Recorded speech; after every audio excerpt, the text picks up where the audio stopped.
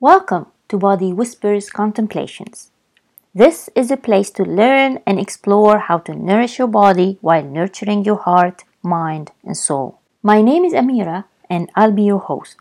My work combines the latest of modern science with the wisdom of love and wonder.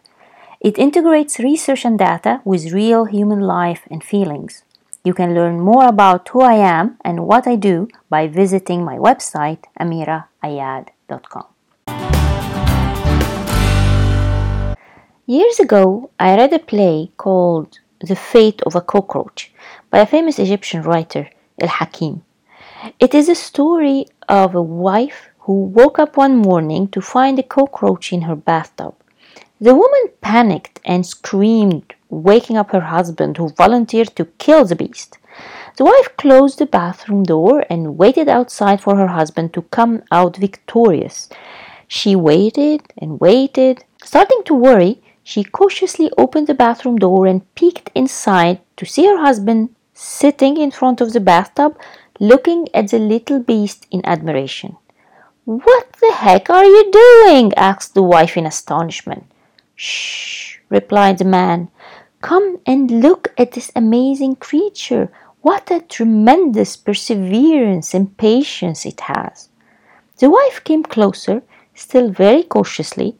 She saw the cockroach as it was trying to escape by climbing the slippery walls of the bathtub and sliding off again and again before reaching even halfway through.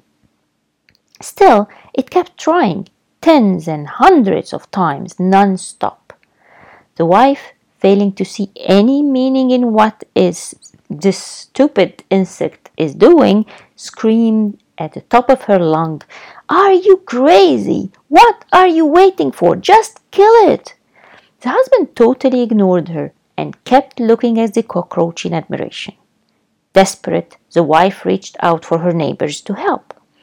The couple came quickly and the man headed straight to the bathroom to help get rid of the cockroach. Again, time went by with no news. The two women went into the bathroom.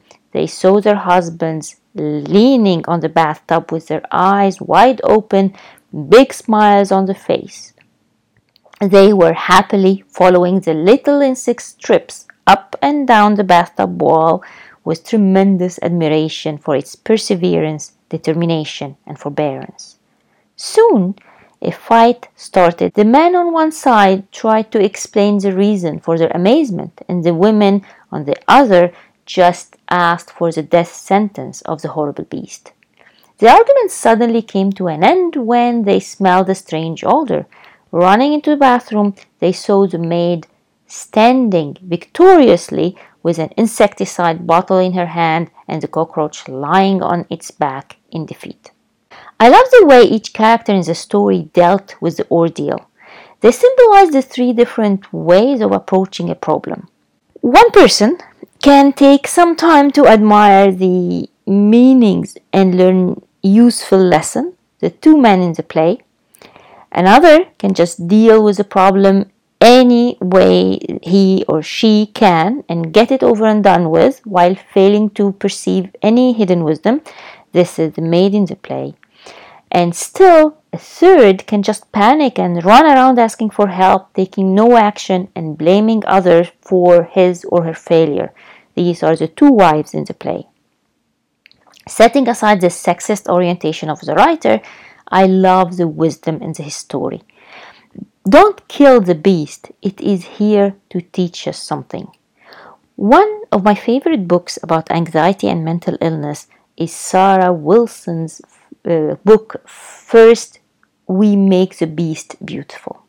Sarah wrote about her life, the lifelong struggle with anxiety and OCD, and how she finally managed to get her life on track by admiring the uniqueness of her own mind and digging into the wisdom of her challenge.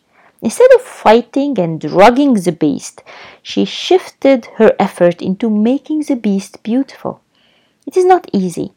In fact, it is much easier to drug the life out of the beast, but it is much more rewarding to learn and grow with them. We all have challenges, pains, and struggles. We all have beasts that keep us awake at night and bring tears into our eyes. They are here for a reason.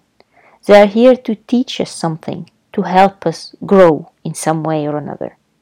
Let's not kill the beast.